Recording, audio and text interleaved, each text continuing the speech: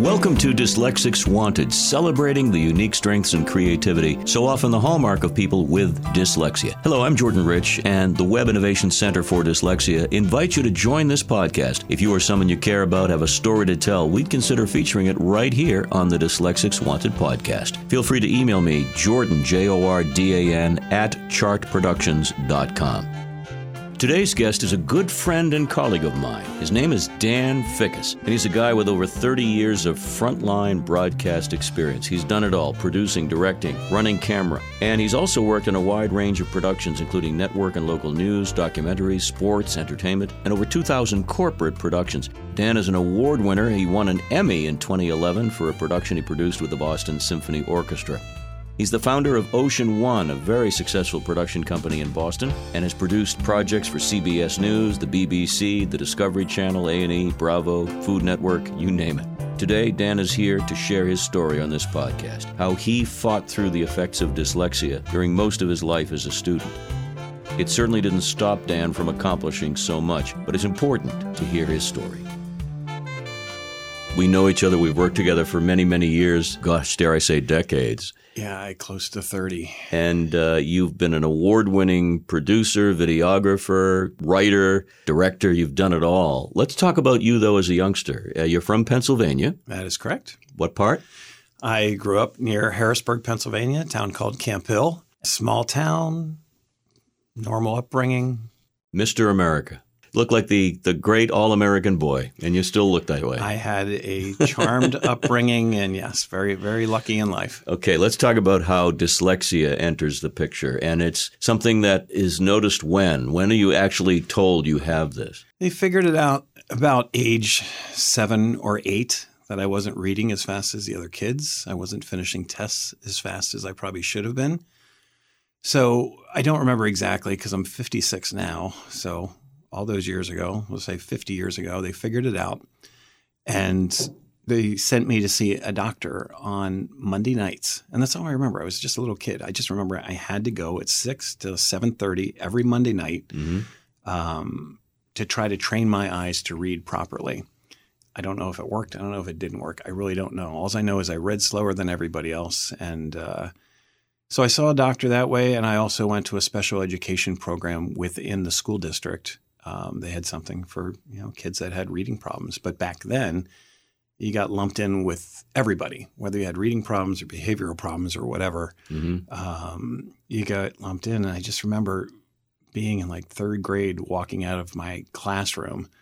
All right, it's time for Danny to walk down this way when everybody else is going that way. And that's when I started feeling like I wasn't like everybody else. Like everybody's wondering, where's Danny going or where are those kids going? Oh, they're special needs kids and that kind of thing. So I really hated it. I was going to say that's got to be, for anybody at any age, difficult. But at that age, when you're so involved with trying to make friends and being part of the crew, did you feel that other kids were teasing you about it, taunting you about it? Was that part of the issue? Yeah. Absolutely. I mean, some kids were great and other kids that were, for one reason or another, would make fun of all of us. And I still remember the 5 of us who would split off to the right out of the classroom when all the other kids were going off to do something else. And I don't remember what that something else was. But there were certain kids that would make fun. And I still remember the word SPED, special education. I didn't even know what SPED meant. I knew what special education because that's what they called it. But they used to call us SPEDs. And it's like, oh, I hated that. I hated that. You know, it took years before I realized it was special education. That anybody told me that was just a name they would call us. Oh, there's the SPEDs. It felt demeaning because it was meant in that way.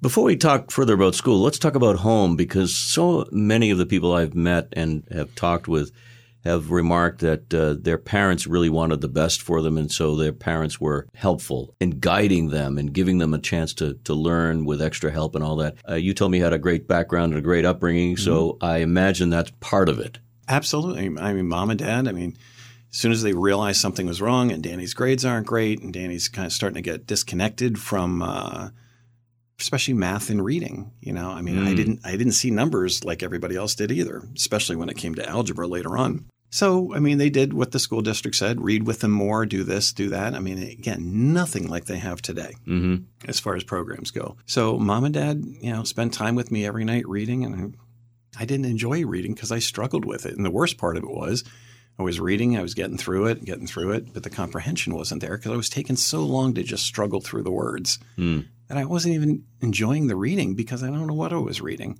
Now, if I reread it, that would be different. Right. Then I'm starting to say, hey, I like this story. Never got it the first time. And of course, you end up in life being a great storyteller. We'll get to that.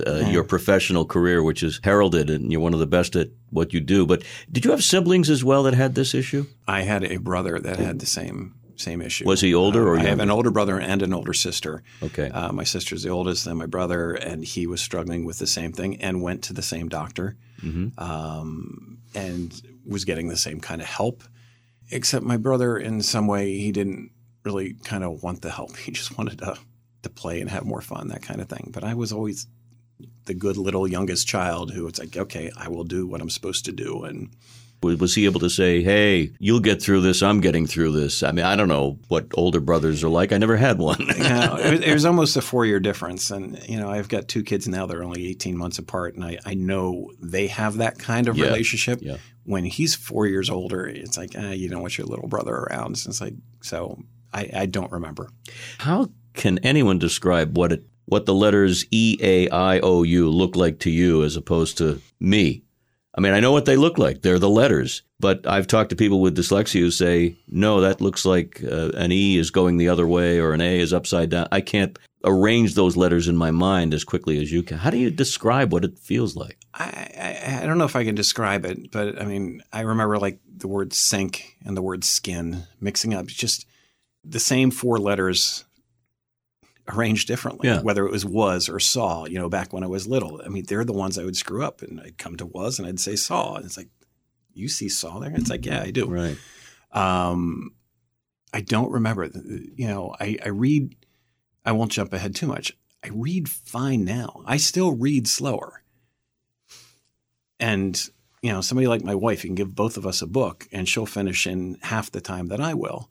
But now I just take my time. And I guess we'll get to that about how I compensated for it. But, yeah, we will. But so much of the early days have to be stressful because you don't want to be falling behind in the class. And I was across the boards, falling behind in math. Math was even worse because, numbers and letters. And when you started getting numbers and letters together when you got to algebra, but I couldn't keep track of the numbers, especially once they got bigger. Sure, 2 digits and adding 2 digits, no problem. When you started getting longer ones and long division, that's when things really started going tough there. I don't have dyslexia, and I had problems with algebra, as a lot of people do, but it's a whole different situation when you're dealing with the symbols and the fact that you're mixing them up, or your brain is mixing them up. I just fell further and further behind at the point where I started giving up. It's like, all right, everybody's trying to help me. Everybody's trying to help me. Everybody's trying to push me through. Some teachers who, I was a good kid. So the teachers liked me. And honestly, I think I probably should have been held back at some point but they kept pushing me through. Worked Danny through the system because he's a good kid. He pays attention. He works hard, but I'm still not getting there. And the whole thing for me, later on, and again, I won't jump ahead too much, but give me more time and I could complete the tasks. And that's what it was, because most things back then, I went to school, elementary school, early 60s or late 60s, early 70s. Everything was timed tests, especially once you got to the early 70s. Everything was timed. And I'm not finishing tests. I have 2/3 of the test done. They, drop your pencils. It's like, or you have a minute left, and I'm just trying to fill in whatever I can fill in to get there. And no wonder I was getting bad grades. Right. When did things start to coalesce and get better? You started to develop better reading habits and reading skills and so forth. Was it between elementary and junior high to high school, or was it a gradual transition? You know what? I was so involved in high school in so many different organizations, and I got to know all the teachers really well. And you know how our relationship is. And I had a relationship with a lot of the teachers, whether I played football, whether I was, on the yearbook staff, whatever it was, I was very involved in high school. So I got to know everybody and all the teachers really well. So they kind of gave me extra time, even though they weren't supposed to. And things got better then. And then certain teachers really recognized it. But the program back then, again, I graduated in 1981.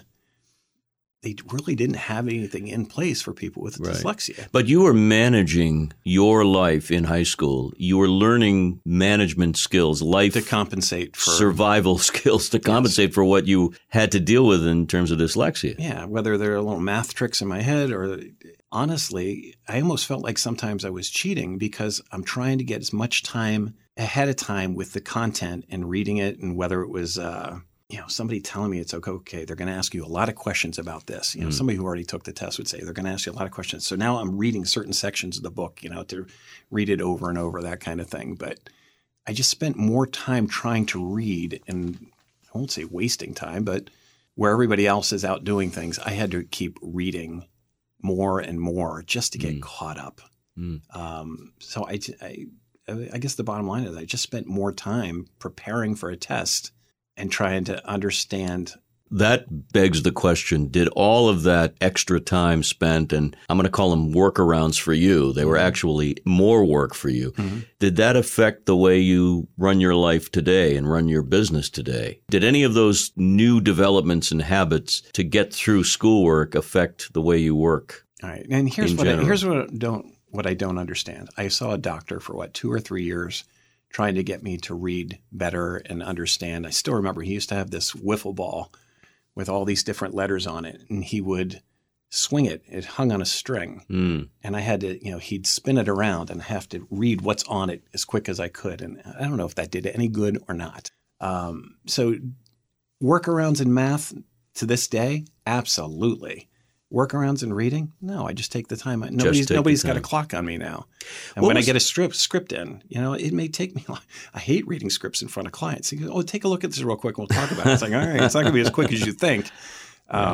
So a lot of times I'll say, well, let me read this and I'll get back to you. That is the way you operate, and you've done very well with that. You've figured it works for me. You've figured out a way, as so many dyslexics do. You've figured out a way to get it done. Let me talk a bit about the very tense time when you're applying for colleges and thinking about the next step. And you know that there's something called the SAT or the PSAT that's in your future. I dreaded it, by the way. Again, I do not have dyslexia. I dreaded it.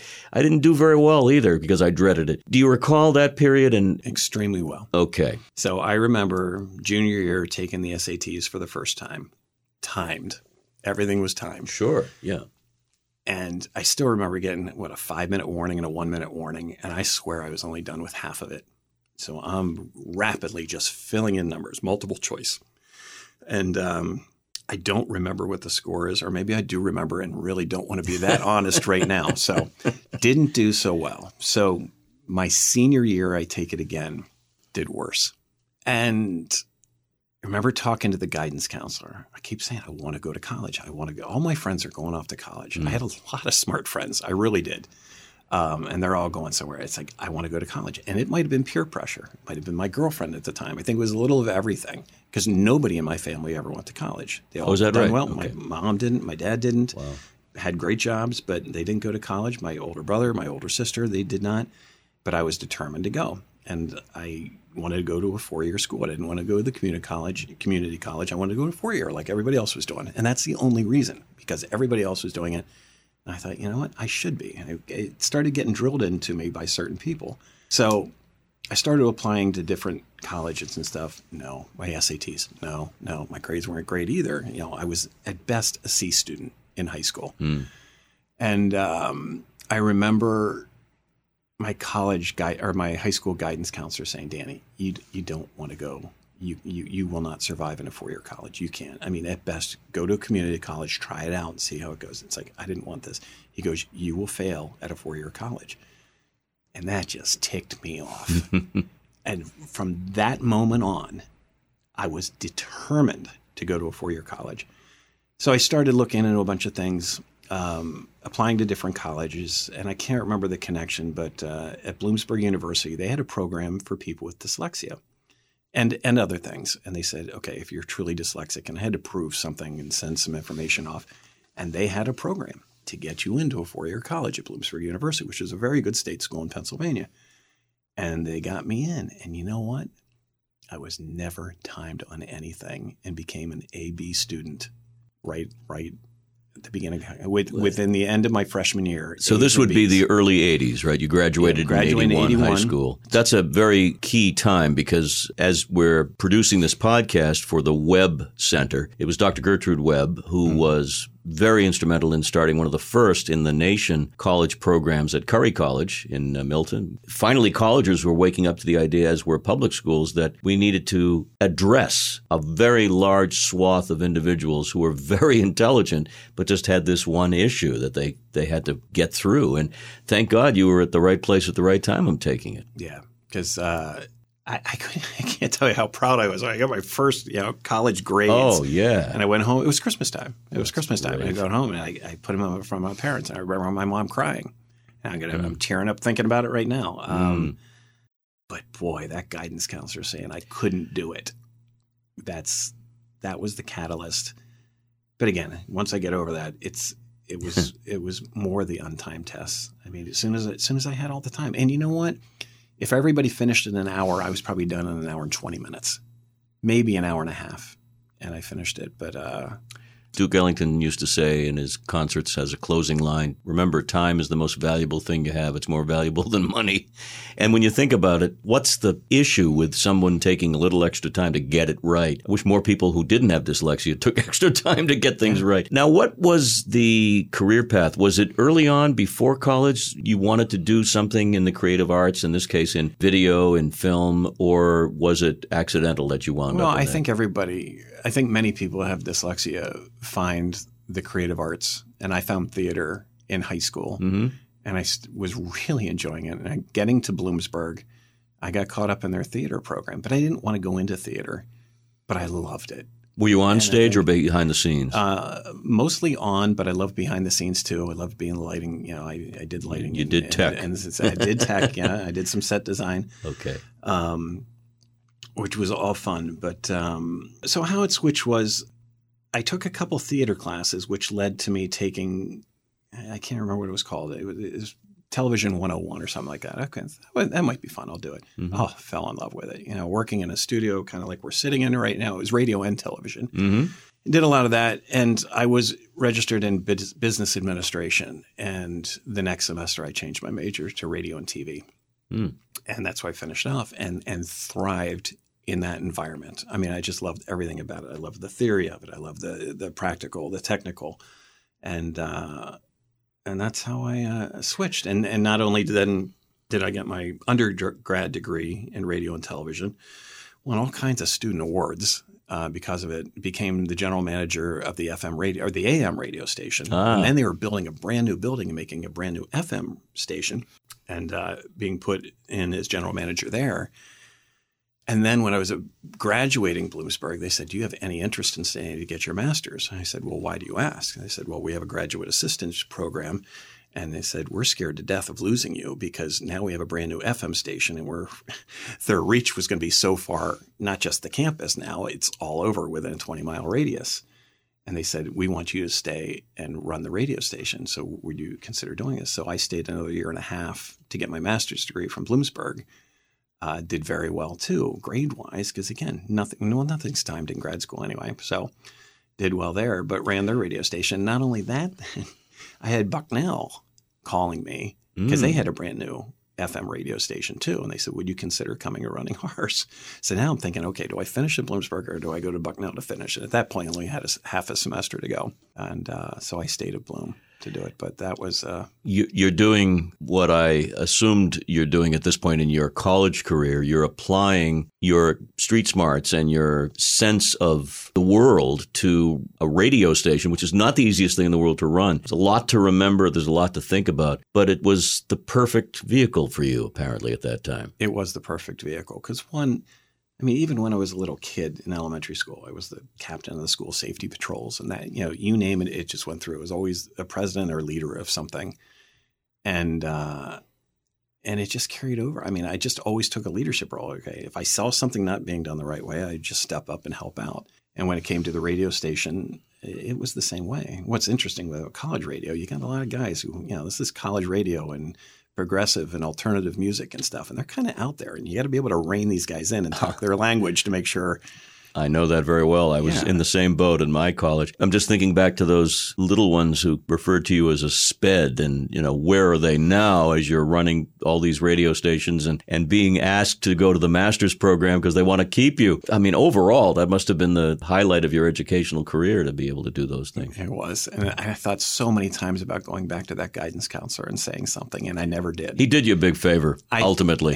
He didn't know it at the time. And you know what? I kind of came to that conclusion too. Right. That if that's what pushed me over the edge, and again, there were a lot of things pushing me in that direction, but that was the straw that broke the camel's back. Dan, we've talked with a lot of interesting people from all walks of life on this podcast, and it's called Dyslexics Wanted. We want to hear stories. But the one aspect beyond the creative side that you're involved with now in terms of video production and so forth is news. You were involved for many, many years in what anyone would consider to be a highly paced news market, Boston, Massachusetts, where you did a lot of cool stuff. I mean, grab a camera, go out and shoot, produce on the fly, the kind of stuff that you got to have those street smarts to figure out. Yeah, and mostly what it was in the days when Channel 56 had its own news. I was an associate director. I was brought in as associate director for the news at 10 back in 1990. I'm going to slur it, but 93.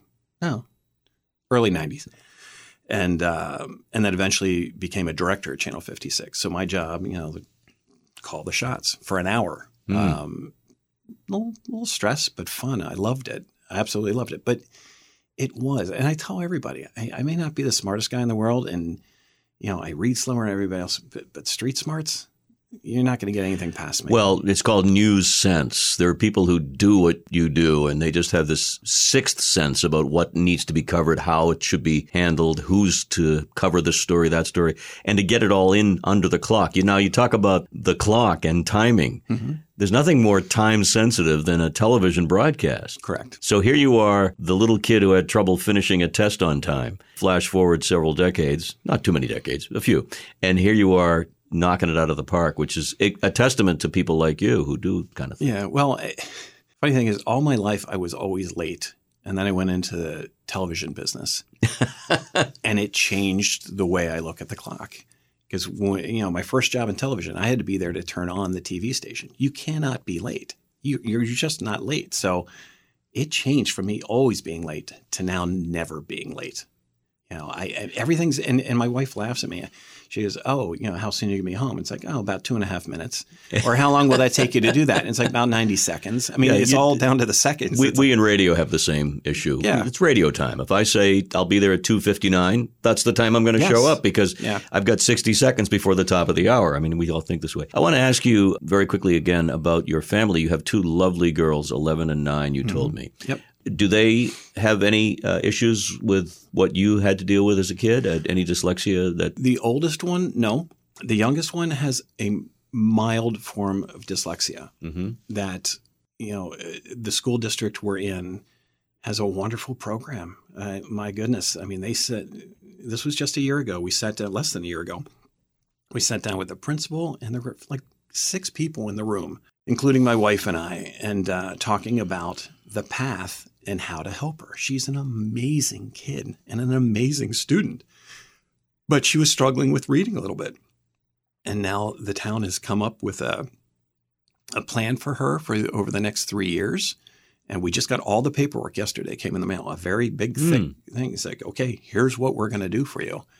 And we read with her every day for 20 minutes to a half an hour with her. We'll get 2 of the same book where she's reading and then I'm reading along with her, or my wife is many, many times. And she's doing great. She just struggles over some longer words more than she probably should. But she's comprehending, which I never did. I struggled over everything. I mean, it could be the word to be, and I'm just like be, to be.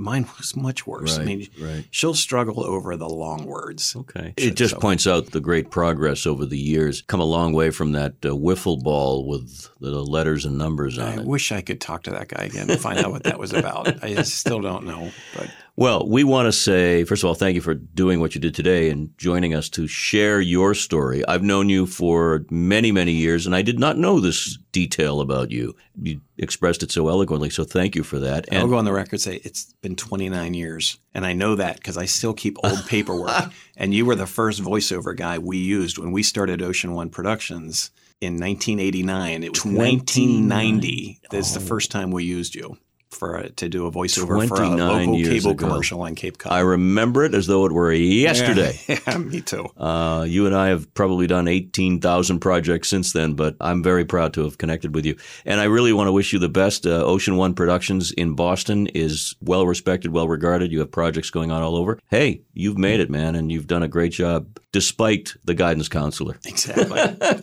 Always a pleasure. Thank you. Dan Fickus.